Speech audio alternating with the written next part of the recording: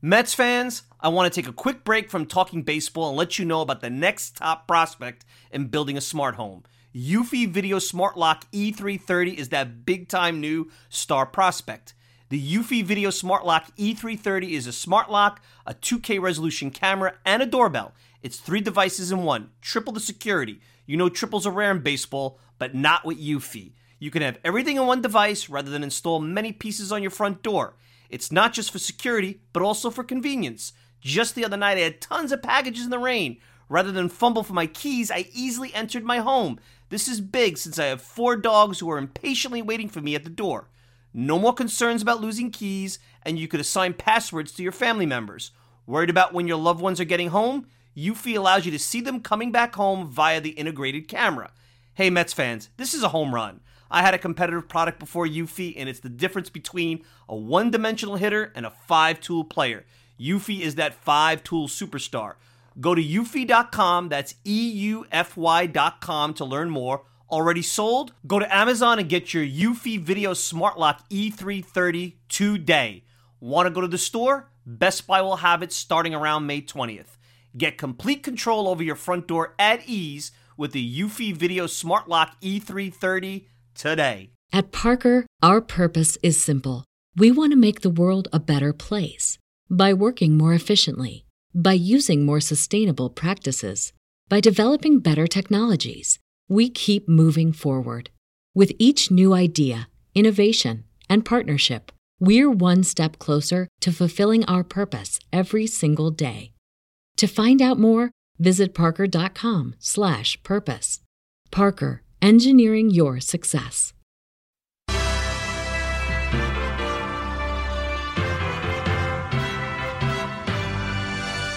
Good evening, everyone. Rich Catino along with Mike Silva. New York Sports Wrap is on the air. We have a star-studded show here tonight, and we'll open up with the Mets in a second. We're going to have Ryan Crofts, who worked for the Bridgeport Bluefish. Very good friends with him. Got to know him real well when I had my event up in Bridgeport. He is one of the finest baseball young minds in the business, and we're going to talk to him about the Mets and the Yankees. We're also going to talk about the Mets signing their top draft pick. He's going to give us a nice scouting report on him. Then at 9 o'clock, it's going to be Brian Heyman from Newsday. He was at the Yankee Old Timers Day today. We'll talk Mets and Yankees with him. And then 9:30, Tommy D will be talking to us about the Knicks and these unbelievable rumors we've been hearing about the possibility of Kristaps Porzingis being dealt to the Spurs. I'm totally against it. I don't know how Tommy feels about it, but he's going to talk to me about it. Mike Silva joining me. Mike, welcome and happy Father's Day. Hey, happy Father's Day to you, Rich. Exciting Mets win. Yankee Old Timers Day. Nice Sunday barbecue, family holiday. This is the heart of the baseball season. You can't get much more summer. I know Memorial Day was the first unofficial day of summer, but with the weather and how it was and the gloominess, now you got baseball at Yankee Stadium, a big Mets win, nice cap to the weekend, or holiday weekend, pseudo-holiday weekend, let's put it that way. Talk about taking the gloominess out of Met fans' minds. That was an incredible game today in Arizona. Now, let's step back a second. It still has not been a good road trip for the Mets. They are 2-4 on this trip, but they did split what I thought was a red-hot Diamondback team, and they did it in come-from-behind fashion and just kind of setting up the ninth inning tonight. Much like Game 6 of the 1986 World Series, the Mets were not only down to their last out, they were down to their last strike on a couple of occasions. And what they did was a bunt by Jose Reyes, which Alex Avila should really have let gone foul, but he didn't. Mets caught a break, and then Brandon Nimmo, who is as positive a person as I've ever been around. He makes me look negative. That's how positive he is. Hits a 2-run homer to give the Mets the lead as Drupal Cabrera follows up with a home run. But then at the bottom of the ninth inning, because nothing can come easy for the Mets, Mike, Dominic Smith kind of hot dogs it a little bit at first. Avila gets on. It doesn't faze Robert Gsellman. He gets through the inning. He's developing into one of the finer late-inning relievers in the league right now. And the Mets get a win. They're now 8 under 500. They go to Colorado, a team that had a terrible loss today. They lost a game 13-12 by giving up 4 runs in the other team's last at bat. So that's not good for Colorado. Hopefully the Mets can take advantage with Jacob deGrom on the mound tomorrow. I have a feeling we might circle this game 2 weeks from now, and it will be the aha moment. It's just a sense that I have, Mike. I mean, we thought about that against the Phillies, what was it, a couple of months ago when Conforto hit the 2-out home run. Maybe this one. Look, after going 10 under on Friday night, I was prepared. I still am prepared to say, and I know there's 7 games back of the second wild card, and there's a lot of teams in front of them. That's what makes it difficult. It's still very early, but there's a muck in the National League. It's amazing. Teams like the Pirates, who really aren't built to compete. And I think that's a big theme about how everybody seems to think that if you're not a top 5 team in baseball, that you should be rebuilding or not competing. And this whole National League wild card that I'm looking at here just defies that whole thing, because baseball's not like that. Baseball's not the NBA. With that said, I think the best course of action, and I've said this for a while, with the way this rotation, how good it's been over the last 25 games, the Mets just have to stay the course with this roster. I know it annoys the fans. I know everybody wants something to happen. They either want Sandy Alderson fired, Mickey Callaway fired, the baseball to take the franchise away from the Wilpons, release Jose Reyes. Like, everybody wants their pound of flesh because they're frustrated, they're angry. And, Rich, I don't blame the fans for being frustrated and angry. This has been a frustrating since the San Diego series, when I was in here, and I think the Mets were 17-9 at that point. This has been a frustrating team, and at that point, you and I sat here and said, okay, this is a team that looks like it's going to be about an 88-90 win team, and I still think the roster, I know Cespedes hasn't been part of it. To me, that's still what I feel. I mean, the pitching to me is still very, very good. And I would stay the course, and here's the best part about it. You stay the course, and if things don't turn around where you're still meandering with 5-6 teams in front of you, maybe you trade Hasdrubal Cabrera, Jerry's Familia, maybe you could get something for them. And I really do not believe that if this season turns into another 90-loss season, with the way the starting rotation is, I don't think you rip this thing apart. I think there's got to be a way to find out how you could score more runs, because that's been the problem, is scoring runs. Even the bullpen that's been bad over the last 25 games, there's a lot of good pieces in this bullpen, especially when Seth Lugo's a part of it. Now, that's a whole other debate, but Familia's back, you got Swarzak. To me, there's too much here just to rip it apart. I'm sorry. It doesn't make any sense. I totally agree, and I think, the media's played a big role in this, because they go out every day and say, well, something has to be done, something has to be done. This is a marathon, not a sprint. It's been an awful 40-some-odd, 50-some-odd games for the Mets. Awful. And that's a long time. I mean, only Cincinnati and the Marlins have worse records than the Mets, and those are not teams that you'd expect them to be hanging out with at this point in the season. Right, but you look at a team like the Washington Nationals, who are now 6 games over 500. They got swept in Toronto this weekend, and they were high-scoring games.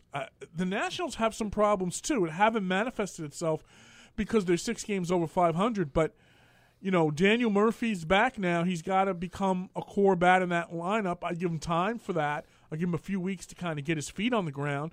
But there's no perfect teams here. Atlanta's in first place by 2.5 games over the Nationals, but I don't think their bullpen is anything to write home about. I think they're going to have an athletic team that's gotten good starting pitching. Give them credit for it. But this is why it's a marathon, not a sprint. You're certainly starting to see that the Phillies are kind of feeling it a little bit. They won today, but the Phillies still, it comes down for the Phillies on how the top 2 guys in their rotation do. And my point on the Mets is this. Yes, they're 8 games under 500. That's not where the fans want them to be. But with this starting pitching, I don't think you need a lot of hitting. We saw it today. Really, one big inning the Mets had today, and it was in the 9th inning, and they won the game. Not so much because the bullpen held them in, because even though Robles held it in, Familia didn't.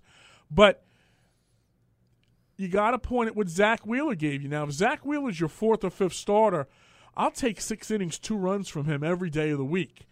And when Syndergaard comes back, they do have to make a decision. Now, for me, I kind of waggle back and forth on this. Seth Lugo, it's tough because I think he does make the bullpen better. And Vargas doesn't make the bullpen better, but Vargas as your 5th starter is not exactly where you want to be with the 5th starter in the rotation. But I do think the 5th starter is less important than the bullpen. So once Syndergaard is back and healthy, I really believe Mickey's going to put Seth Lugo back in the bullpen. Yeah, I mean, again, it goes. We haven't really seen him go through. You saw him pitch a great game last Sunday against the Yankees. You were in the ballpark.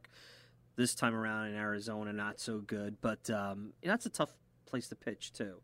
And he was bound to start giving up some runs. I mean, it's almost like the law of averages on this whole thing. So I agree. I mean, with Lugo in the bullpen, but to develop him as a starter, to have that kind of upside. And if you remember, a couple of years ago, I think it was the Cubs were very interested in Lugo. When he first came up, the spin rate, and he and Gazelman, and there was Harvey was still in the rotation. Everyone's like, well, the Mets have too many starters. You never have too many starters. And when Theo Epstein and those kind of teams take notice in the spin rate in Lugo, it tells you have something there. And I certainly think this is a guy that knows how to pitch, and he's not afraid. And I think that's been something that at times I'm not sure, and you mentioned it on Twitter, this team, I almost feel like there's a cloud over their head. I'm not sure that they really go into these games believing that they can win. And the starting pitching certainly has bucked that. The offense has not. In big spots, maybe they tighten up a little bit. Sometimes you wonder if some of these guys come out of the bullpen and they're waiting for the roof to cave in on them. And nobody's really giving credit to Callaway and Island. Maybe Dave Island deserves more because he's the pitching coach, on how well he's developed Steven Matz, how well he's developed Zach Wheeler. These guys were a mess a year ago. Mm-hmm. A mess. Now, I know that both were coming off of surgeries, but these guys were a mess. And Island has, and it took him some time, started to steer this right. Gazelman embracing a new role and being successful in it. They deserve credit. I know everybody right now doesn't like Callaway. They want to see Callaway fired. They think he's goofy. I saw our friend Mike Vaccaro of the Post compared him to Bob McAdoo. I'm not sure that's really fair.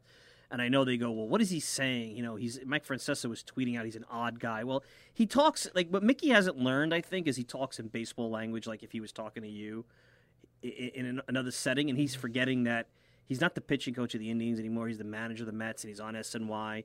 When you use terms like dirt balls and you say things like, hey, we're only 2 or 3 ground balls away from scoring 5 runs, that's correct. But he's taking a very down to the granular level, and that's not what the people want to hear. They look at that as excuses and rationalizations, and he's clueless, but he's not. I mean, he's not a stupid guy. And, you had some more things come out today from John Harper about Cespedes and why the Mets almost lost him, criticisms of Terry Collins. I mean, it was time for Terry to go. I mean, it was very clear after the World Series that Terry, whatever he did do well, he stopped.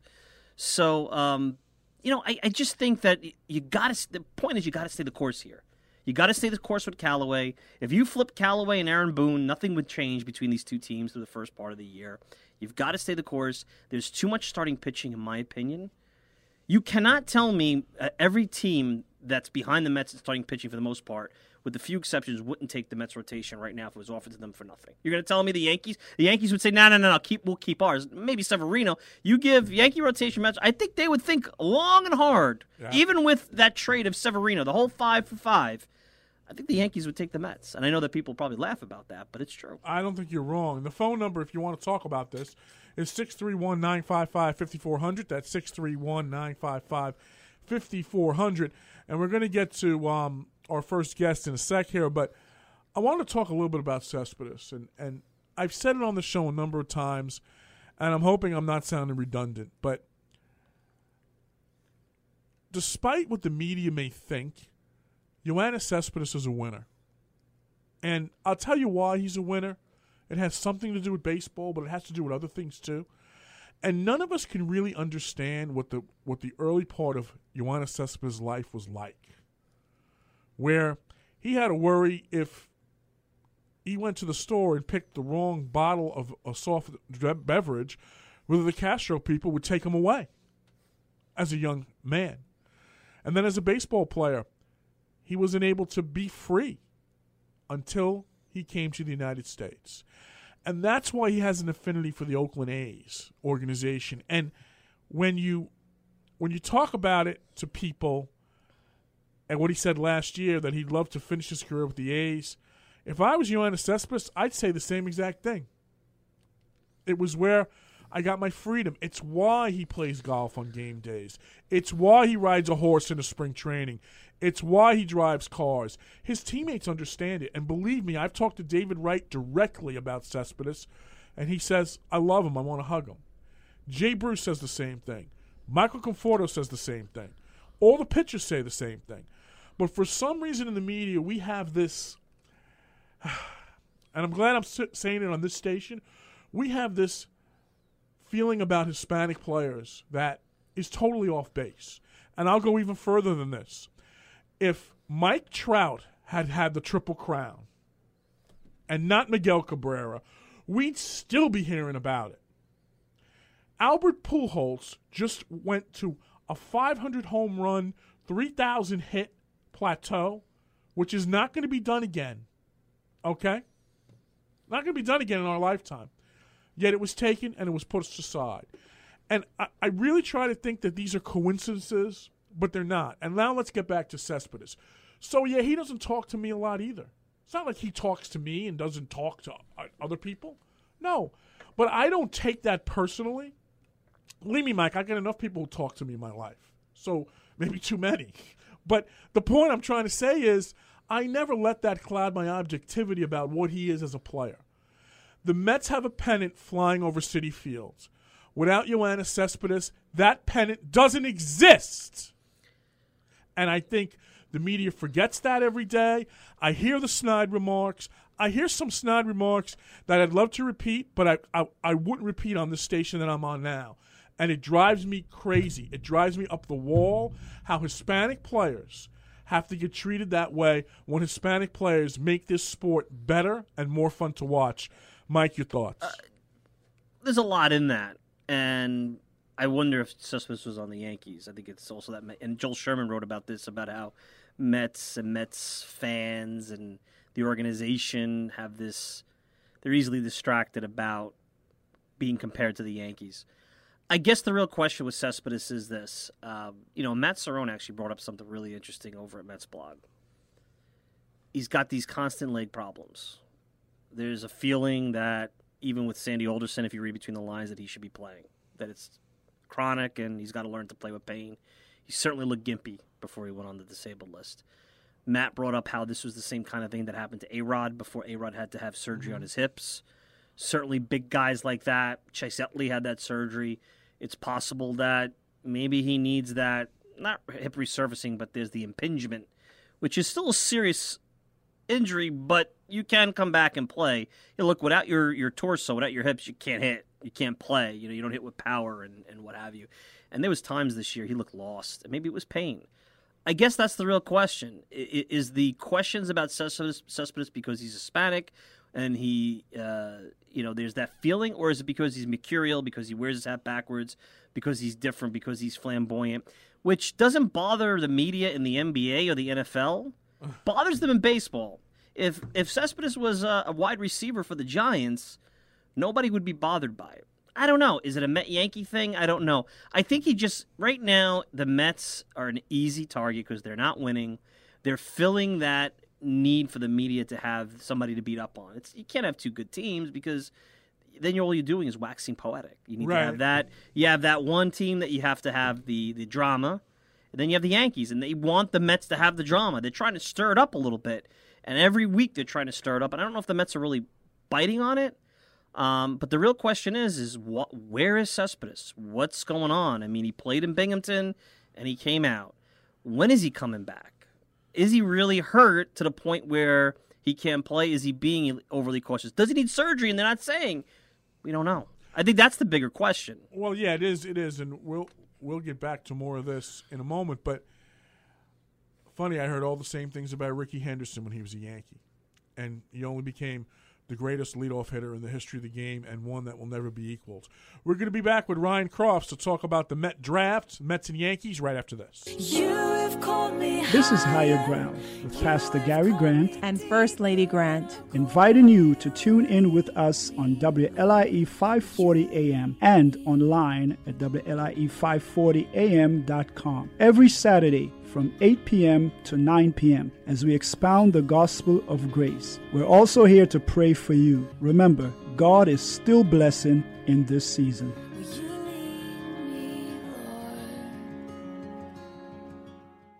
The average time a resume spends on an HR manager's desk is 7 seconds, and most of them are tossed aside. Now imagine if one of those resumes belonged to Yasmin, who was living in a shelter, juggling 3 jobs. I had to be resilient.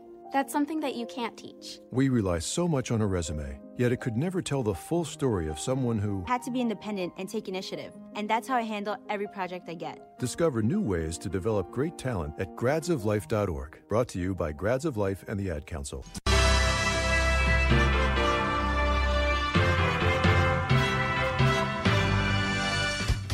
Welcome back to New York Sports Wrap. Rich Catino along with Mike Silva, and I guess I calmed down a little after that 1 minute I calmed break. you down. I brought up the whole Cespedes injury with you, Rich. You know? did, and we'll get to more of that. Again, if Cespedes was a wide receiver for the Giants, everybody wouldn't care about the canary yellow sleeves. I just think that sometimes when I come into the press box at Citi Field, I should ask more pointed questions of my colleagues to see what they're really all about.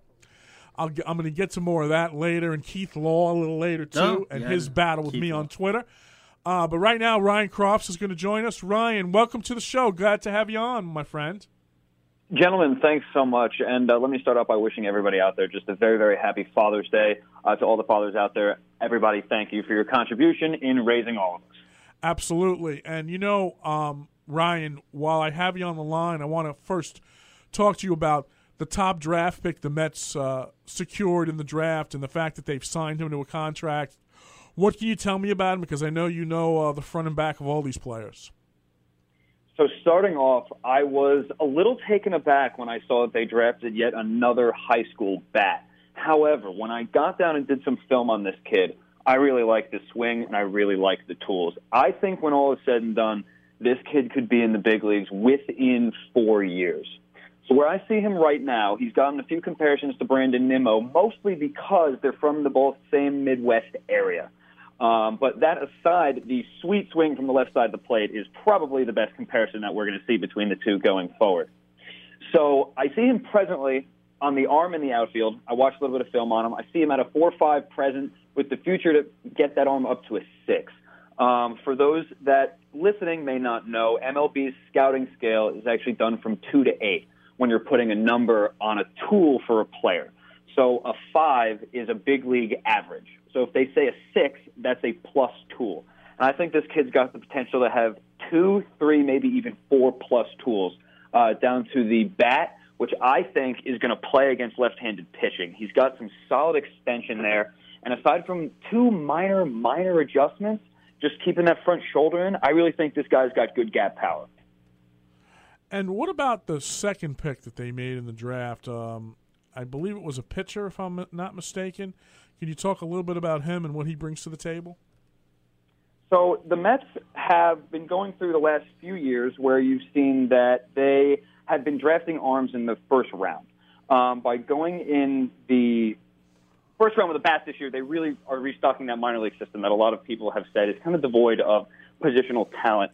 Obviously, we know with Justin Dunn being drafted in the last year, the Mets are really hoping that some of these power arms project a little bit quick to go through the system. Remind me again who the second pick they took this year was. I'm blanking on. I've got the few in front of me right here. Yeah, I'm going to get you his name. Oh, Simeon Woods Richardson. Richardson, yes. Richardson. Another guy that they like. They think that he has plus pitchability. Again, could be a few years down the road, similar to Justin Dunn, but they really like his ability to pitch up in the zone. As we've seen, they've started implementing that at the major league level with pitching up in the zone. You've seen DeGrom do it this year, and that's something organizationally they want to go all the way through down to the minor leagues. So they think that Woods Richardson is someone who can actually perfect that craft pretty quick.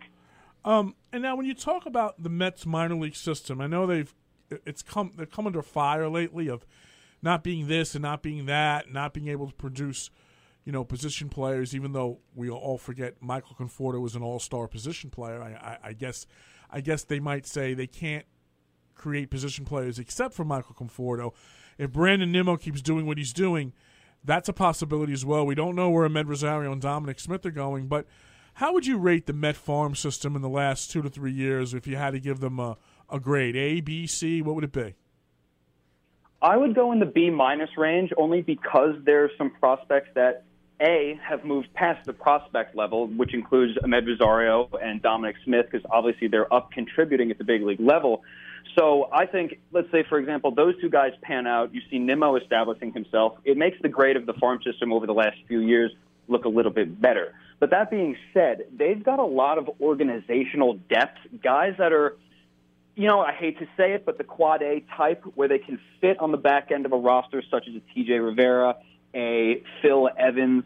But they have a few guys that, for example, a Gavin Cecchini, who was a first-round pick, who has progressed not exactly at the rate that they had hoped. Dare I say, I'm going to throw this back for you. They rumblings that he could turn out to be another Reese Havens. Dare I even bring that name up? But second baseman that was supposed to be the future in the past. But with Cecchini, he's hitting a little bit better this year. He's in the 290s. He's got a 340 on base. And he's another guy who, hey, if he comes up in the next year or so and is a serviceable big leaguer playing some second base and some third base, it's going to make the whole farm system look a little bit better. There'll be a little bit more confidence in what the Mets are turning out, if that makes sense. Ryan, it's Mike. I think one of the things when it comes to evaluating the organization, you almost have to look out 5 years. No one's going to know how this year's draft really is for another 4 or 5 years. If you look at Sandy Alderson's first draft, 2011, you have Nimmo, you have Gazelman, you have Lugo. I mean, those are three pretty important pieces that are actually impact pieces in a lot of ways on this roster. I think they're suffering a little bit because in 2013, Dom Smith was their number one pick, and we'll see what he's all about. But nobody from that draft really has, I guess, distinguished themselves. You brought up Cecchini at one point. Maybe they had a couple of bad drafts in between, but I guess the question is it the drafting or is it development? Because clearly there's a development issue. They had to shake up the whole minor league system in the offseason, bring in a new AAA manager and shuffle the deck with some coaches and what have you. Yeah, and, I think you hit the nail on the head there. With the way baseball has gone over the past few years and how much stock is being put into prospects these days, and amateur scouting is even more prominent than ever before. We're putting StatCast on kids coming out of high school, which, if you can even imagine what that would have been like 10 years ago, no one would have believed that. But you hit the nail on the head saying that we're not going to know how this draft looks for another 5 years, which is why I actually initially thought it was a little curious that the Mets were taking a high school bat, because I actually think the Mets have a young core that's being a little bit overlooked amidst this slide. And I really did want to discuss that with you guys, because if you go into next year and you have a core of Nimmo and Conforto, who I think personally they need to slide those guys to the corner outfields. That corner outfield spot, that is a whole different issue with itself. You got Cespedes and Bruce there right now. But I think those two guys are destined for the corner, and if you can get a right-handed hitting center fielder that can, not stub his toe and miss the whole season, unfortunate for Juan Lagares, it looked like he was actually, finding his swing a little bit. I say that tongue-in-cheek. But so you have two young left-handed hitting corner outfielders. You potentially have a starting shortstop and a left-handed hitting starting first baseman. You have a catcher in Kevin Plawecki. You have Devin Mesoraco, who, hey, you know what? Mesoraco's looked okay since he came here. He's handled the pitching staff well. There's a chance that this guy could be a part of a winning team. I'm not saying he's going to be an all-star catcher, but everybody knows it takes all 25 guys and then some, especially with the Mets. So you have those guys. You have 4 guys in your rotation right now that are all still arbitration eligible, under team control, and don't hit free agency for another 2 to 4 years, depending on who you're talking about, in DeGrom, Matz, Syndergaard, and Wheeler. So if you really look at it, you go into next year with those guys, you bring back Gazelman, you bring back Lugo, that is a very solid young core, guys. I think a lot of people are overlooking that. Absolutely. And Ryan, we want to thank you for joining us. Those are great points. Next time we got to have more time to talk to you, because I know from your time with Bridgeport, you have a great mind for the game of baseball, and one that doesn't just look at stats, uses their eyes too. So as a young millennial, I think you're the exception to the rule. You actually know what you're talking about. So we're going to have you on again, and thanks for joining us on New York Sports Wrap. Thanks, guys. It's been a lot of fun. Talk to you soon. That was Ryan Crofts, who I absolutely love him, because when you talk to him, you can see that he not only looks at the stat page, but looks at so much more, and isn't one of those nerds who just looks at the number pages to make their assessment of a player. When we come back at 9 o'clock, Brian Heyman of Newsday will join us when we return on New York Sports Wrap. Reflect the views of WLIE Radio, its management, or its sponsors. For questions and comments, please send us an email at WLIE540AMradio@AOL.com or visit us at WLIE540AM.com. Cap off a weekend of watching sports by talking about it with Mark Rosenman and AJ Carter on Sports Talk New York. All the intelligent conversation, insightful interviews, and just plain fun are now right here on WLIE 540 AM from 7 to 8:30 Sunday nights. Visit their website, www.sportstalknylive.com for previews of upcoming guests. Visit their Facebook page to win prizes. That's Sports Talk New York, Sunday nights from 7 to 8:30 on WLIE 540 AM.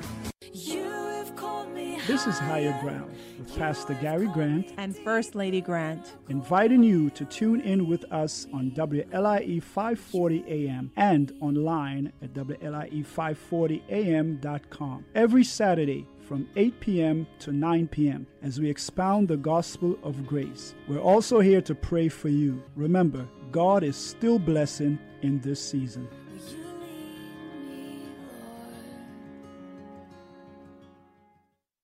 I rescued Toast from a shelter in 2011. I knew right then that she was special. That's just one adoption story that started at a shelter. Visit theshelterpetproject.org to find a pet near you. Brought to you by Maddie's Fund, the Humane Society of the United States, and the Ad Council.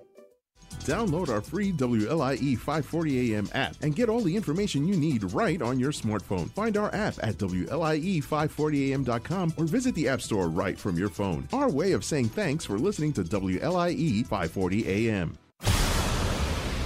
You're listening to WLIE 540 AM, Islip, New York, a part of Universal Stations, LLC. The views, opinions, and statements expressed in the following program reflect the views of program contributors and do not necessarily reflect the views of WLIE Radio, its management, or its sponsors. For questions and comments, please send us an email at WLIE540AMradio@AOL.com or visit us at WLIE540AM.com.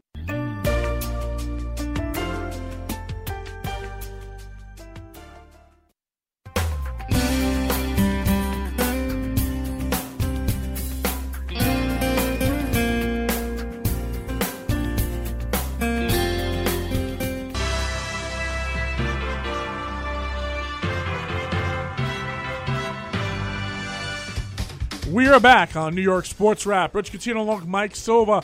Second half hour of the program. We had some acid dripping talk in the first half hour of the program. And I want to welcome one of the real great writers that I see all the time in the press boxes in different sports. He is he's one of the most versatile writers in our business. He can write about hockey. He can write about the NBA. He can write about baseball. He can write about golf. He can write about anything, and he can make you feel like you're at the event every time he puts pen to paper. Brian Heyman, welcome to the show.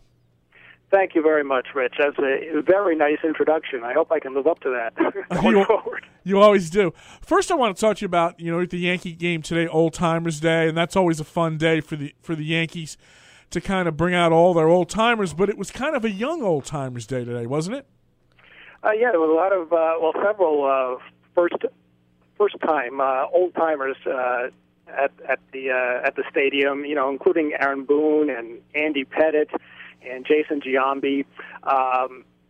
It was interesting. What I found fascinating is Andy Pettitte just turned 46 on Friday, and he just became a grandfather for the first time about 6 weeks ago. So there was his granddaughter was there, and he was talking about being a granddad and how amazing it is, and how he could just stare at that little girl forever. But he also talked about the potential that the current Yankee team has for a championship, and he's obviously he's very, very high on what they have, and that was a kind of recurring theme there among several of the old timers today. Jason Giambi as well, talking about how they have all the makings of a championship team, all the characteristics. I think one of the things is that I don't even think the Yankees have really hit their stride yet. You look down the averages for today's starting lineup, and it's a lot lot of non-impressive averages, but they have such a deep lineup where on any given day, someone can come through, and the young guys, Andujar and Gleyber Torres, have been great so far. The bullpen is tremendous. If only the Mets had that kind of bullpen, but but even with all that, I mean, they still have the best winning percentage in the major leagues. So I think you really have to be optimistic about the Yankees. They just want to stay out of the wild card game because no matter what you've done, takes one momentum is the next day starting pitcher. So you just don't know what's going to come out of the wild card game. And they're, Boston's in a virtual tie with them right now. Mm-hmm. Brian, Mike Silva here. Usually when you cover Old Timers Day, you ask the old timers, hey, what do you think of the current Yankee team? And they're going to give you blah, blah, blah. And there's some nice stories. But you got a nice little quote from Johnny Damon. You wrote a piece over at Newsday. Johnny Damon waxing poetic about President Trump. I'm sure your email is going to blow up. Anything that has to do with President Trump is going to blow up your email. But Johnny Damon supporting the president, talking about immigration. I mean, that's a coup for you over there. You must have been surprised he even went that route, huh? Well, he appeared at a campaign stop with Donald Trump in Orlando about maybe 9 days before the election in 2016. Johnny was on The Celebrity Apprentice. He was actually fired by Donald Trump, so to speak. I think he came in fifth on that show in 2015, and they go back about 10 years through their golfing pursuits. So myself and also NorthJersey.com reporter were with Johnny before the game, and he, started. He was asked about how he thinks Donald Trump is doing so far, and he's an unabashed supporter, and he wishes more people were, and and he's got his distinct opinions also on healthcare and immigration, and Johnny's big on legal immigration and not illegal immigration. So yeah, it was kind of an out of the ordinary subject to be talking about at Old Timers Day, but sometimes politics creeps into sports, and it's definitely a part of all our lives right now. I guess a great question to ask Johnny Damon would have been, if you were on a Yankee team that won a world championship and most of your team didn't want to go to the White House, would you force the trip to the White House? It would have been interesting to see his reaction to that, because so much has been made about teams not going to the White House. And, I had a chance to do it with the 86 Mets, go to the White House when they went there. And it's a great, great trip. And, Brian, what is your feelings on that? Is it something we should just abandon now because there's so much controversy? Or is it something that still has a place in the world? No, I think it's still, in theory, a great honor. I know the president is a lightning rod at the moment, and he has some supporters, and he has his detractors as well. And especially with the NFL and the NBA, I mean, most of the players on these championship teams do not want to go. So I think when they're maybe as another president, I don't think it'll be such a lightning rod issue, and I think teams will want to go to the White House. I think it's kind of cool, but I've only been to the outside of the White House, looking in from the gate. But I think I'm not. I know I've seen columnists who have said it's time to abandon this, but I think it can still be a good tradition, maybe in a less controversial time. Absolutely. Got a quick question for you on the Yankees. And Giancarlo Stanton had a meeting with the media after the game, and it seemed that from what I was reading of the quotes, they were a little terse, his responses. Do you think he's feeling it a little bit now? Even though the Yankees are playing well, his numbers probably are not where he expected them to be. And what's your sense of Stanton and where he sits with the New York media regarding his play so far this year? Well, I think the media is kind of like the fans. I mean, the guy hit 59 home runs last year. He was NL MVP, and he's, Marlins had a good lineup until they dumped everybody after the season, but he's in a deeper lineup here in New York. So I think, the media and the fans had great expectations for Stanton, and frankly, he hasn't he hasn't come through so far. I mean, he has his share of home runs, but he just has not been consistent. Hasn't had that dominant stretch. So he hasn't had a great year so far. So I think people are disappointed. And today, he was leaving guys on base, whatever, and he was hearing it as he does when he strikes out with people on base in the Bronx. So maybe he is pressing a little bit when he's at home. I don't think it's the same problem on the road, and usually it's not the same problem against left-handed pitching. I would think he'll come around, but you in the second half of the season. But you're just not sure at this point. But maybe New York is a little bit in his head right now. Brian, it's interesting because he creates a couple of scenarios here. First, if he wasn't here, you could argue that if you don't like Gary Sanchez's defense behind the plate, you move him to DH and you put Romine behind the plate, maybe you get better defensively. The other thing is he's a bit of a block for Clinton Frazier, and we don't know who Clinton Frazier is. All we know is that he's talented. He was one of the better prospects in baseball. The Yankees got him. There's really no room for him. And if they trade Clinton Frazier for a pitcher, and Frazier goes on to be a star, and Stanton, and I'm sure he'll play better than he is now, but I guess he leaves the fans wanting. They're just going to hate him even more. It's a tough spot he's in when you think about it from some of these, non-statistical standpoints, I guess I would say. Right, and the thing is, get used to it. He's going to be here. He's not really tradable with that $250 million contract that's left. So he's here for the long term. He's going to be blocking up that DH spot for the long term. And yes, you'd like to see at some point, what Frazier can do up here is when he's healthy and when he has a shot. I mean, he had his highs and his lows last season when he was up. He had the concussion, spring training that really set him back. But coming towards the trade deadline, I would very much expect that the Yankees are going to try to bring in a frontline starter to add to this rotation. And he could be one of the guys that could go outbound. I would prefer that they would not give up on Frazier just yet. I mean, Brett Gardner's not the youngest guy in the world. Hicks has been, he's so far. He had a good day today. So I mean, there could be an opportunity for him at some point in the outfield. I would not give up on him yet. That's just my opinion, though. It's funny because when you think about Stanton, and I hate to make the comparison because the guy I'm going to bring up was one of the reasons Stanton came to the Yankees. But when I look at Aaron Judge and Giancarlo Stanton, I almost think of Alex Rodriguez and Derek Jeter in that Judge is the guy that's there. Judge is the Yankee farmhand that came up through the ranks.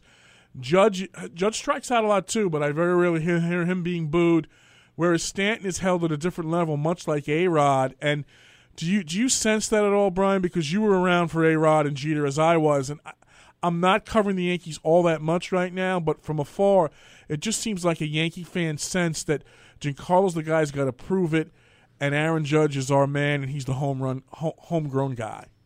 Definitely, I think there's something to that. That homegrown thing, I think that's appealing to people. He's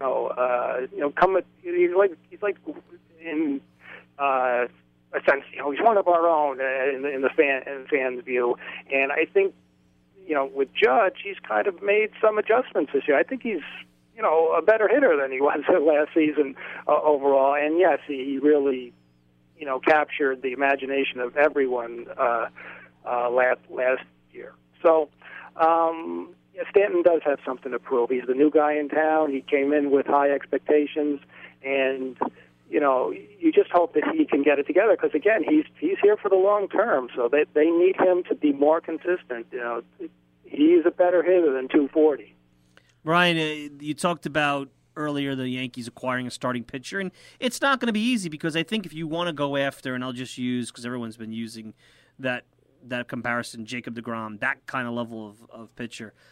I find it hard to believe a team is, first of all, you got to give up Clint Frazier in there, and that's the very least. And if not, teams are going to ask for Torres or Andujar. And I know that that's a tough to part with one of those guys. But there's a flip side to this, and I know the Yankees are in a pennant race, and I know Hal Steinbrenner said it, so it's probably going to happen. They're going to go out and get somebody. But here there's some pundits that think Domingo Germán and Jonathan Loaisiga, these are arms that maybe not this year, but down the road may be really high-quality arms. They're going to be controllable. Can the Yankees, because they have enough, because they'll have enough to navigate the regular season, do they go into the playoffs and maybe give these kids a shot? Tanaka will be back. You've got Severino. The bullpen is so good that all you really need in the playoffs is 4 or 5 innings from these guys, and then you go to the bullpen, similar to what they did last year. You wonder, because if you trade these guys and you don't get somebody who's, let's say, given, another Sonny Gray type, you may regret it in a couple of years. Oh, I agree. I would not. I would give the young guys a chance, but I think they're concerned about the Red Sox and concerned about staying out of that wild card game. But yeah, you only need four starters. Tanaka's hamstrings are going to get healthy, I assume, and I think they have enough starting pitching, but I think they are concerned, and as you said, with Steinbrenner coming out saying that's a need, and Cashman coming out and saying this team has earned the right to possibly get an upgrade. I could see them not hanging on with the young kids forever. But I think Germán has an impressive arm, and he's I don't know if they trust him fully, because he's had his some ups and some downs as he kind of gains experience on the job. And the other kid the other day, he looked pretty good for 5 innings, but again, he's unproven, and so I could see them for the stretch run picking up a veteran starter. They have left themselves in good position under the luxury tax that they do not want to get over this season, so they could reset. They have room to add someone, but maybe they can add a rental and then go back to these young guys going forward for next season. Especially with Jordan Montgomery, you don't know when he's going to be coming back after earlier this month undergoing Tommy John surgery. I think the interesting thing, and one final one for me, is that when you get into the playoffs, if they have to play the Astros, and let's say the Astros beat the Yankees again in the playoffs, and this time it's not only Verlander that the Yankees missed out on, but also Cole that they missed out on. And if those two pitchers beat the Yankees, I have a feeling those bouquets that Brian Cashman's been getting may turn more thorny than flowery, and that's something the Yankees have to worry about, Brian. Yeah, I think they've set themselves up, with their off-season additions and with getting within one game of the World Series last season. That is, World Series or bust, and they need to get to the World Series. It's plain and simple. The way they have set things up, the way the expectations are, the way the team is talked about, and Boston's not going to go away easily, and Seattle's having a good year despite the Cano suspension, and Houston has a very good team. I think their bullpen's a little bit suspect, but they should be in the playoffs again. So yeah, the Yankees have set themselves up for very high expectations this season, and if they fall short, well then they'll be making more moves in the offseason, that's for sure. They sure will. Brian, I really appreciate you coming on with us. Do you have one more, Mike, for him? I appreciate you coming on with us, Brian. Happy Father's Day. And I'll see you at the ballpark when the Mets return home against the Dodgers this coming weekend. Sure thing. Thanks a lot, guys, for having me on. I appreciate it. Thanks, Brian. That's Brian Heyman, one of the real good writers in our town, and really does a great job. One of the things I always noticed about Brian when he's in the clubhouse, and a lot of us have recorders now, he still writes everything in shorthand, and he gets it right. He gets the quote right. I don't know how he does it. That's amazing. Just talking about the Yankees a little bit, let's talk about this scenario that the Red Sox and the Yankees fight for the division. And they both have 100 wins. And one or the other, let's say the Red Sox get the wild card, and the Yankees get the division. Well, someone's going to face James Paxton, maybe at Seattle. Or possibly Verlander. That's a tough one game in. Yeah. If they lose that game, whether it's the Yankees or the Red Sox, knowing both of those organizations, you're going to see the pressure on the commissioner's office to really take this realignment and put it into hyperspace and get this either get more playoff teams in or get a best 2 out of 3. And to me, if you want to avoid the wild card, Yankees, listen to me good, okay? Win the division. Then you don't have to play in the wild card game. And my same message to the Red Sox. I think the Red Sox, Yankees, I think's roster, if you're looking at their roster numbers in the Red Sox, Yankees have a better number roster. But the Red Sox have a better team because I think the Red Sox are more balanced. And the Red Sox can go with a Chris Sale in that game and then bring pitchers out of their starting rotation that could give them a good game. They also have a lot of athleticism on the team, a lot of team speed in a close game. That can mean the difference in a wild card game. I think the Yankees, and we all saw it a couple years ago when they all said the Yankees were home run or bust. I don't necessarily think their offense is quite that now. No, it's not. But I think in order for it not to be that, you're relying on young players who've done very well, like Andujar and Torres, who now are going to kind of hit their second wave around the league. People are going to make adjustments to them, and that's why it's important for Stanton to up his game because it'll take pressure away from – you can't tell Gleyber Torres you got to be a core bat in my lineup now. You can't say that to him. Greg Bird and Giancarlo Stanton have to pick up their game. Aaron Judge's game has been great. Didi's game overall has been great. I'm not going to complain that it was up and down, but they really – Brett Gardner's game's been great too, but – they really have to take the pressure off these young kids because you can't make them core players just yet. It's interesting because in the past, and I'm always one to say you got to go for it. When you have an opportunity to win a championship, you go for it. I don't like to hoard prospects here. But in the situation with the Yankees, if you almost have to say to yourself what Frazier is, and they know really what Frazier is. And I make jokes on Twitter about the Yankees marketing of players because let's face it, Rich, if they indeed entertained the deal for DeGrom, you know darn well the Yankees are going to try to sell the Mets on some single-A outfielder with quote-unquote tools. Right. They don't want to give up guys that may have a sniff of value that could play up the big league roster. So you look at this team and you say to yourself, you're probably not going to get a DeGrom-level acquisition. Not because you're not, because you have to give up Torres, you have to give up Andujar. You have to. I don't want to hear all this nonsense about a quantity package, Brandon Drury, all these guys. Nobody cares. Like, the Yankee fans could try to sell a major leaguer hitting with 1,000 OPS at AAA. Brandon Drury should be tearing up AAA. When Travis d'Arnaud got sent down a few years ago, he tore up AAA. When Conforto got sent down, he tore up AAA. They're big leaguers. They should tear up AAA. So the interesting part is, do they go out, maybe they get a bullpen arm or they increase the value out of the bullpen, and they say to themselves, you have Severino, you have Tanaka, Sonny Gray. I know that doesn't make you feel good in a Game 3. Maybe you go to Domingo Germán or this other kid that pitched the other night, and I always have trouble saying his name here. It's Loaiziga, Jonathan Loaiziga. Do you go with those guys in a Game 4?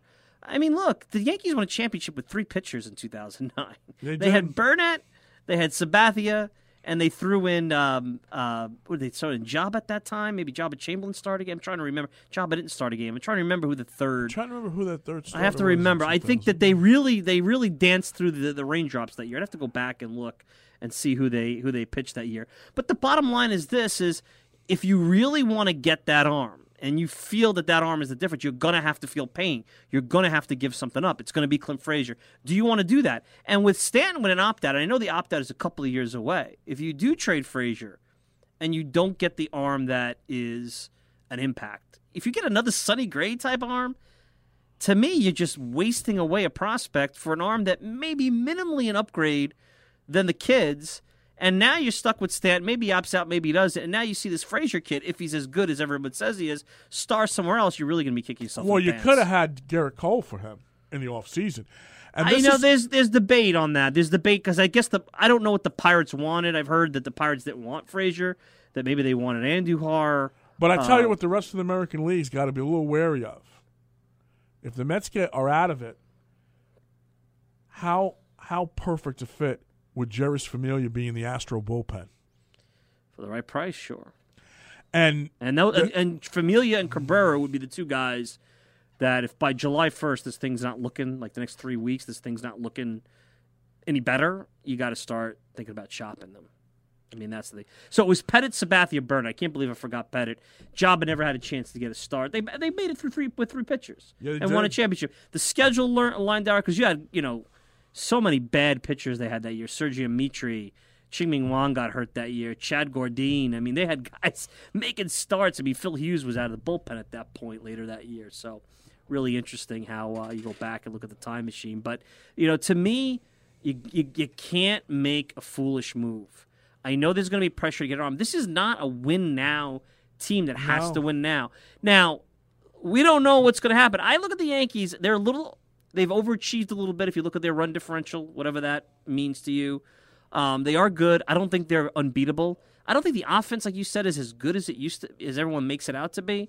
Because, the Mets, they came to Citi Field. The Mets shut them down in 3 games. They should have swept them, really. That was a scary series for the Yankees. And it would have been a classic series if the Subway Series in the heyday. It would have been a classic Subway Series. It was. You look at what the Yankee offense did in those 3 games, and it wasn't like what they normally do.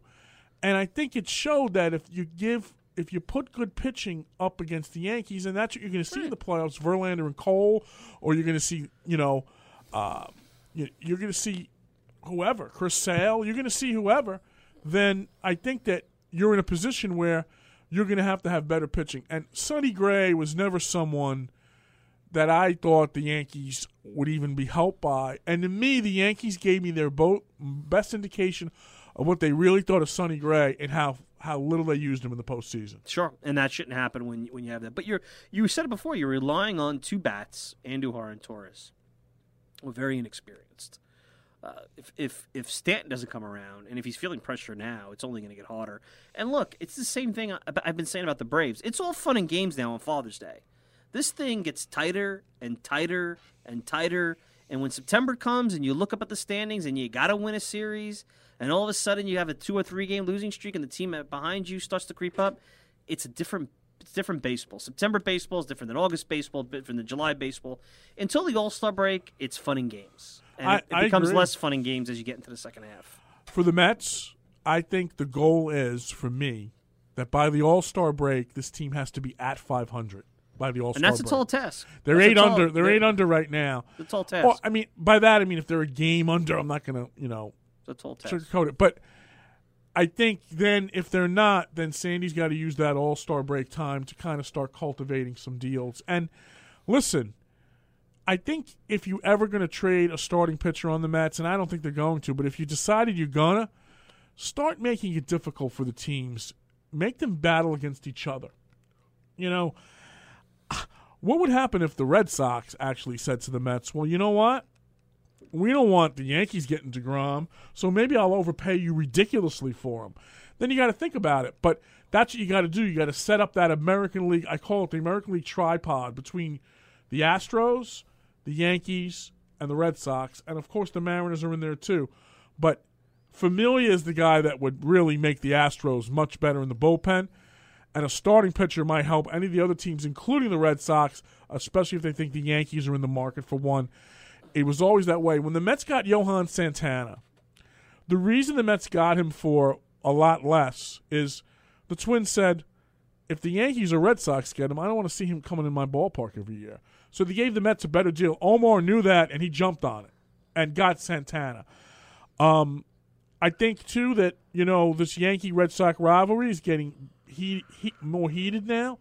Take advantage of it if you're going to trade one of the pitchers. Personally, I wouldn't trade one of them, but if you're going to, take it to the umpteenth level and make that competition fierce. I look up and down, and I don't know the Red Sox farm system well, but the Red Sox don't have a heck of a lot either.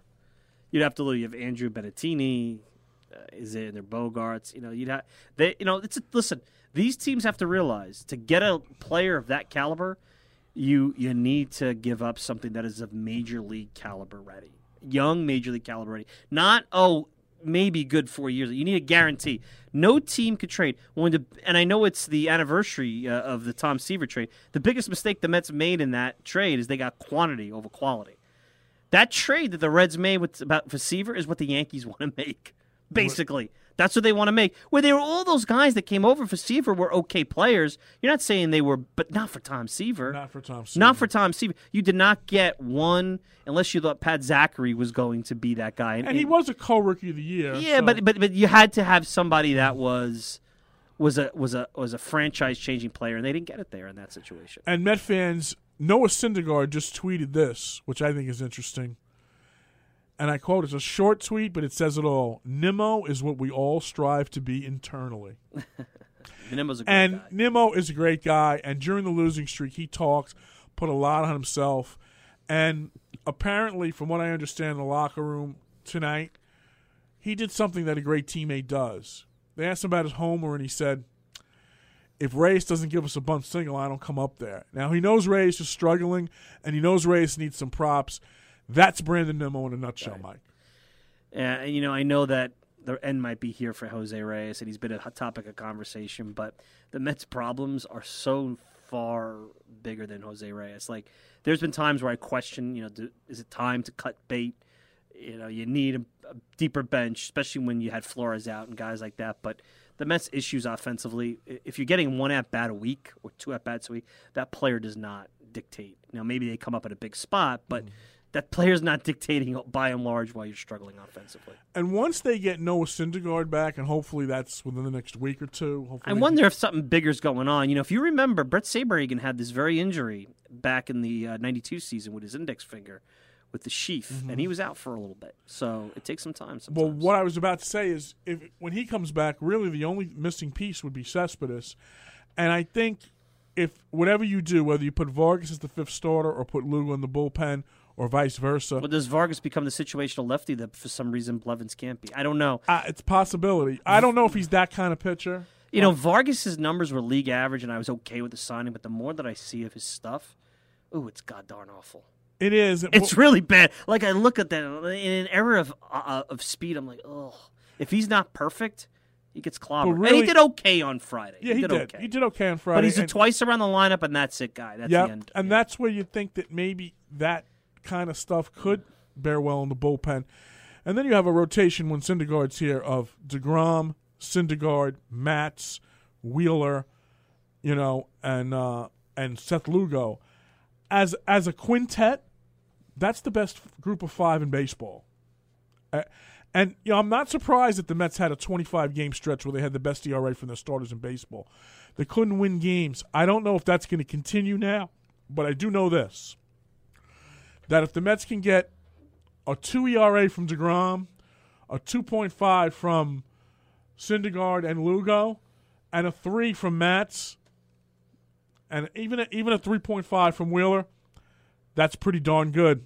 Yeah. And that's why I'm not ready to close the book on this season just yet. Yeah, I know we have to go to the break and then get to the Knicks and Tommy D, but if this wild card race does tighten up, and I hate doing this because I criticize fans who always channel Mets history for everything, it's going to have that 1973 type of feel with the second wild card. All these teams. Because right now the Nationals haven't been much better than the Mets. They've won. The Mets only, that 1-8 homestand. I'm going to say this. I said this, I think, last week when you weren't here.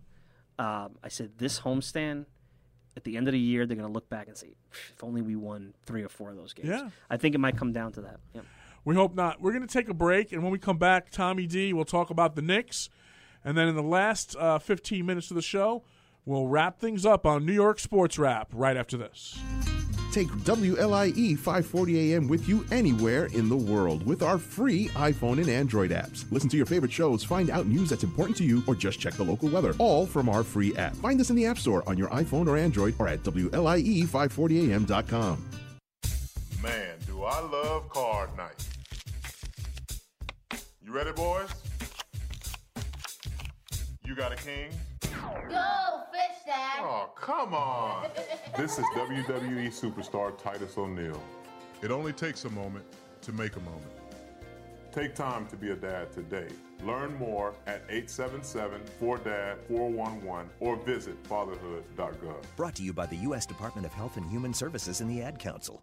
Adopt US Kids presents Multiple Choice Parenting. You're bringing your daughter to a pop concert. Do you A, wear earplugs? Isn't this fun, Dad? I have a soft pretzel. Or B, just roll with it? Just did! OMG! I love you, Justin! I love you! You don't have to be perfect to be a perfect parent. Teens in foster care will love you just the same. For more information on adoption, visit adoptuskids.org. A message from the U.S. Department of Health and Human Services, Adopt U.S. Kids, and the Ad Council.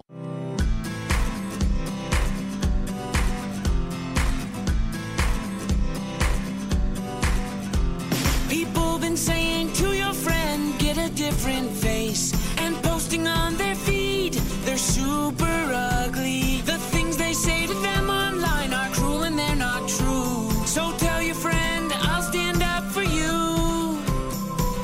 Don't worry, I know what to do.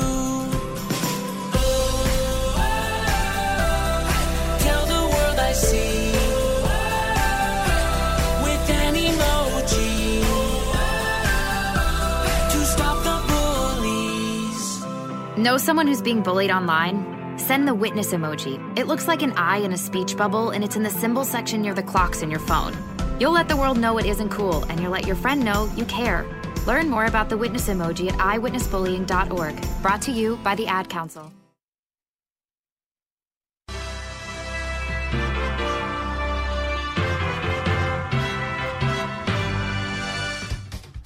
Welcome back to New York Sports Wrap. Rich Catino along with Mike Silva. And we're going to switch topics a little bit now. Before I covered the Mets most of my career, but there was a 6-7 year period where I covered the Knicks in the Ewing years. And being a Georgetown Hoya fan, I always loved telling people in the media that they never appreciated this guy for what he was. And now that he's been gone for a while and the Knicks have had a lot of downtime, maybe that appreciation is starting to fester itself back into the minds of some people. Saying that, I will say this is a guy I have on the phone in Tommy D that always appreciated Patrick Ewing, always understood him, always understood what he was about, and the fact that his 100% intense level made him a leader. Not so much what he said, but what he did. Tommy D, welcome to the show.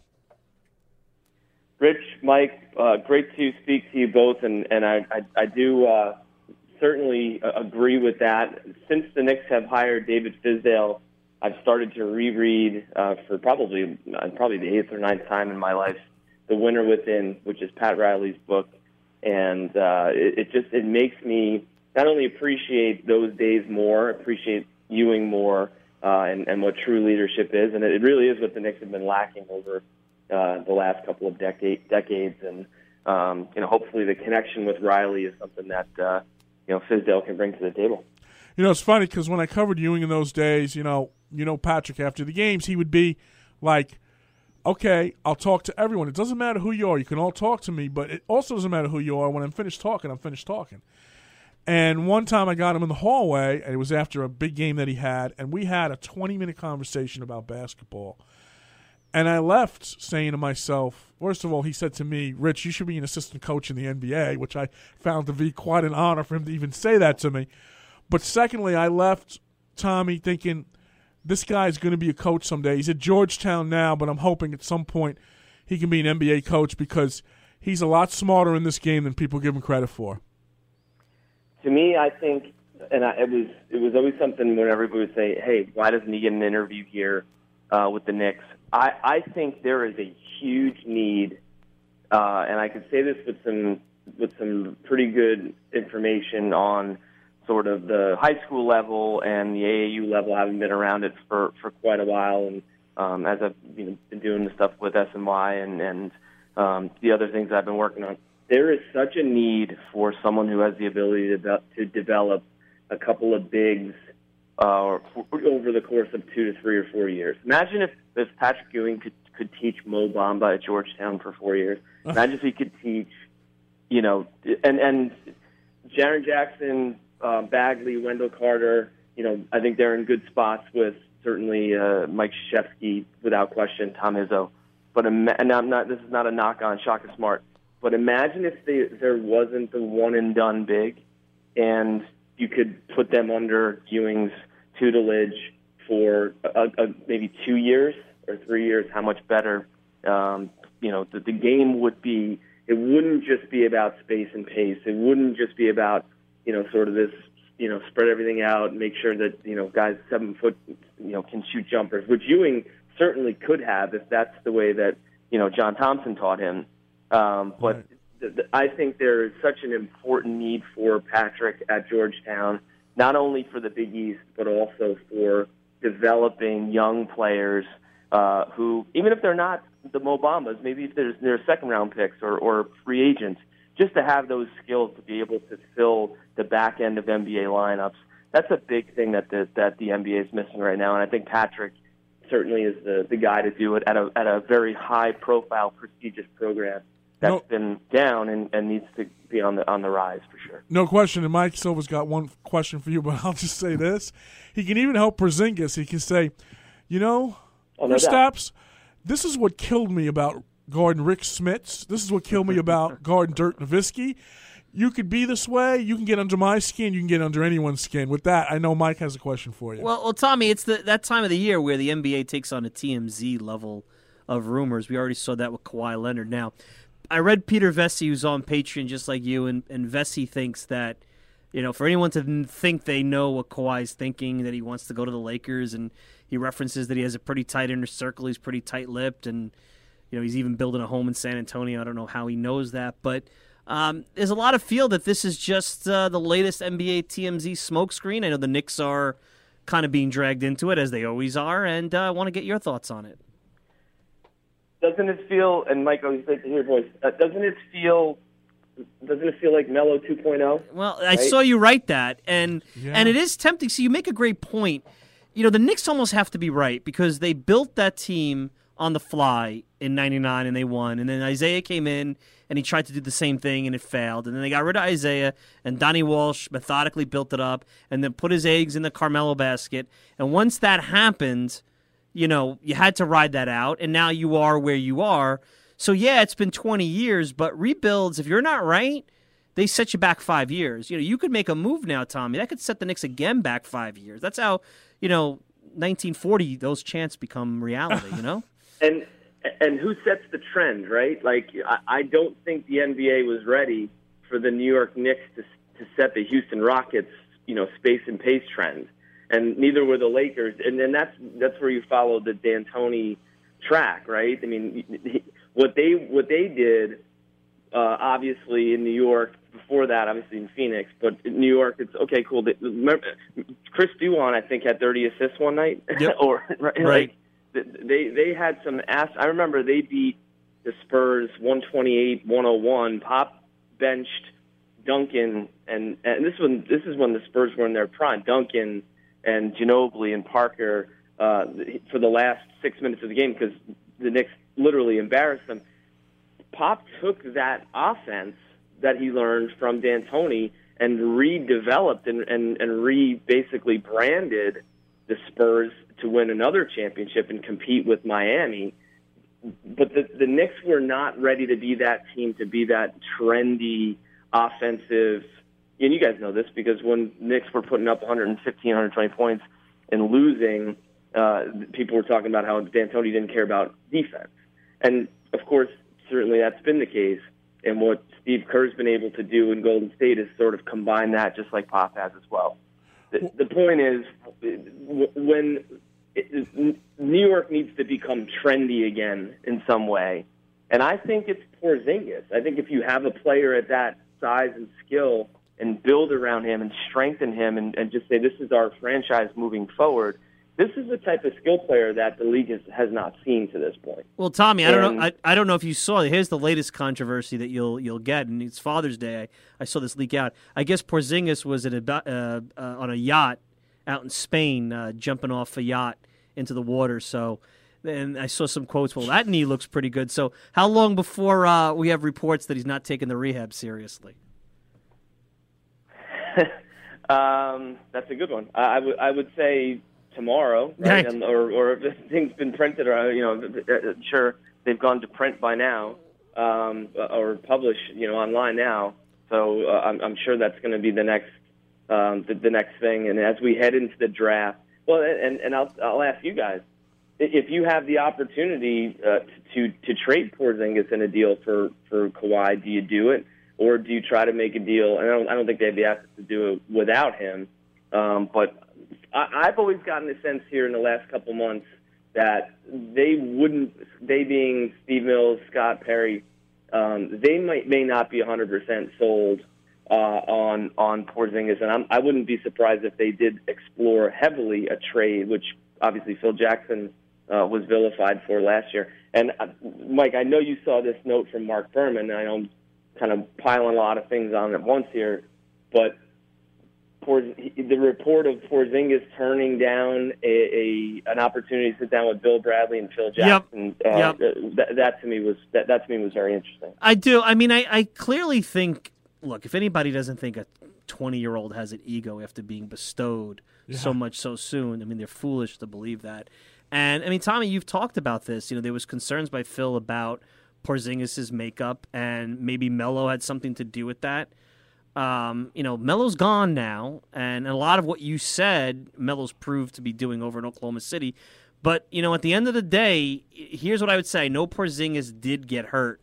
My concern is if you're a great player, they still should have been a lot better than they were before he got hurt. I know there was injuries to Hardaway Jr. I know that the roster around them was compromised. But, you know, I've said to you many times, you know, when Shaq came to Orlando right away, they were a 500 team. That wasn't a great team his first year. That wasn't a great team before Penny Hardaway. There's no reason to be a losing team if you're a great franchise player. I know I'm being maybe myopic and simple-minded about it, but historically, great players, they elevate the franchise at least to mediocrity before Here's the baseball analogy. Porzingis, the NBA is and I think we all know this. The NBA is a legs business, just like Major League Baseball. The MLB is an arms business.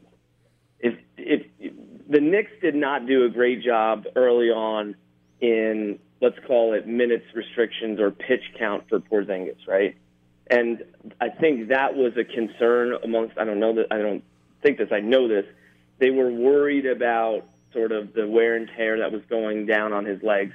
And any time that you have a coach who was sort of in a lame duck situation, which Hornacek was, you're going to put more wear and tear. You heard Porzingis talk about being tired. A new voice in midday called him soft, which I thought was crazy. But he is obviously 22, and it was clear that there was going to be some sort of leg issue. And unfortunately, it was the ACL. It could have been an ankle, it could have been a foot, it could have been a hamstring, it could have been anything, just because of the wear and tear. And you got to be careful with that. That's why, for me, it's like just have him take the entire year off next year, or at least 3/4 of it, and build up the leg strength, build up everything to make sure that when he comes back, he's 100% ready to be the franchise player that I think everybody thinks he can be. But you're right. I mean, if he could show more of those signs, then there wouldn't be questions. But I understand why there are questions. My estimation, I build around Porzingis. I agree with you. Give him as much time as he needs to get back. You try to build some complementary players this year, but to me, you got to be patient, because I think if the Knicks are patient and they wait till next year, their salary cap situation will be different. And there's a guy that plays guard for the Celtics right now that I think would be the perfect fit for the Knicks a year from now, to pair him with Porzingis. And that would be my plan going forward. Your thoughts, Tommy? Kyrie, and yeah, for sure. But it's almost a year after that, right? Because he has the option after this year. He can opt in, and then he can be the unrestricted free agent after next year, right? 20. Right, 1920. So if you can bring in a solid draft pick, rotation player, that's why I'm big on Mikal Bridges. Because if you can keep all the assets, and let's just say you have an opportunity to bring in a player who you know is going to be a rotation player for the next 10 years, who can be on the wing, then that's a good. And he's not going to be the guy that is going to. He's not going to be Donovan Mitchell. Not that that's a bad thing in this case, because he's not going to lead you to the playoffs right off the bat. So you have another lottery pick without Porzingis all of next year. So you go into next year's draft with getting a lottery pick and cap space the year after. And then on that timeline, to me, I think that'd be very palatable for Knicks fans after going through the big mega trade world. Now, here's the rub on that I have heard around the league. Danny Ainge, I don't know if Kyrie's going to be back next year. I know it's early. Right. Danny Ainge is infuriated at Kyrie for not being there for Game 7. And that's the type of stuff when if you have someone, I think we all understand Danny's mindset and being old school. If he doesn't want to look at a guy again for not being like they have work to do to sort of, from what I understand, get back in each other's good graces. And that's one-sided. Like Kyrie's got to go back and say, I had a deviated septum or whatever the situation that he had, but to cut out on his team, that's going to be a tricky one because again, it becomes the other, the same thing over again. Where he gets traded to, if that's not going to be the destination, then he's going to go right to unrestricted free agency, and there's going to be that whole thing. Whoever owns the bird rights, that's the key, and ironically, that's Larry Bird rights in Boston. Right. So I think I can see Ainge using that as leverage against the Knicks to try to get them to give up some draft picks and give up some assets instead of just having them sign outright. That's the thing that's going to really, for me, be much more of a realistic opportunity, more so than Kawhi Leonard. Sure. I'm not close enough to know, and look, when someone says they're hurt until they prove they're not. But I could understand Ainge's frustration. It's almost like he was like, we're not, even if we win Game 7, we're not going to beat the Warriors because the Celtics shouldn't even been there, let's face it. Culture is so important. I know that's going to be Fizdale's almost a deflection with the media against losing. But how they go about their business, how hard they play, how efficient they are, the show they put on next year is so important because if they're bad but they're showing improvement in terms of the culture and the program, I think everybody will lay off them a little bit. If you have a guy who's sitting out Game 7 for the Boston Celtics, again, I don't know enough about it. Is that the guy you want to bring in here? Because you've had enough of that prima donna act for a long time. You want gamers here. You want grinders, and that's what a Riley program is going to demand out of people. I think Kyrie. This is the truth. I think, as I'm hoping you guys would think everything that comes out of my mouth is, Kyrie to me has gotten the worst rap out of anybody in the NBA over the course of the last couple of years because of LeBron. Right. And no one likes to attack LeBron. No one dares to question LeBron for whatever reason. I think we can understand maybe some reasons, but Kyrie, from what I understand, did not want to go through an entire year of sort of, hey, LeBron, what are you doing? Hey, what's going on? Hey, what are you doing? Which is what ultimately happened, and it became the LeBron show towards the end that I'm sure he was happy to not be a part of in Cleveland.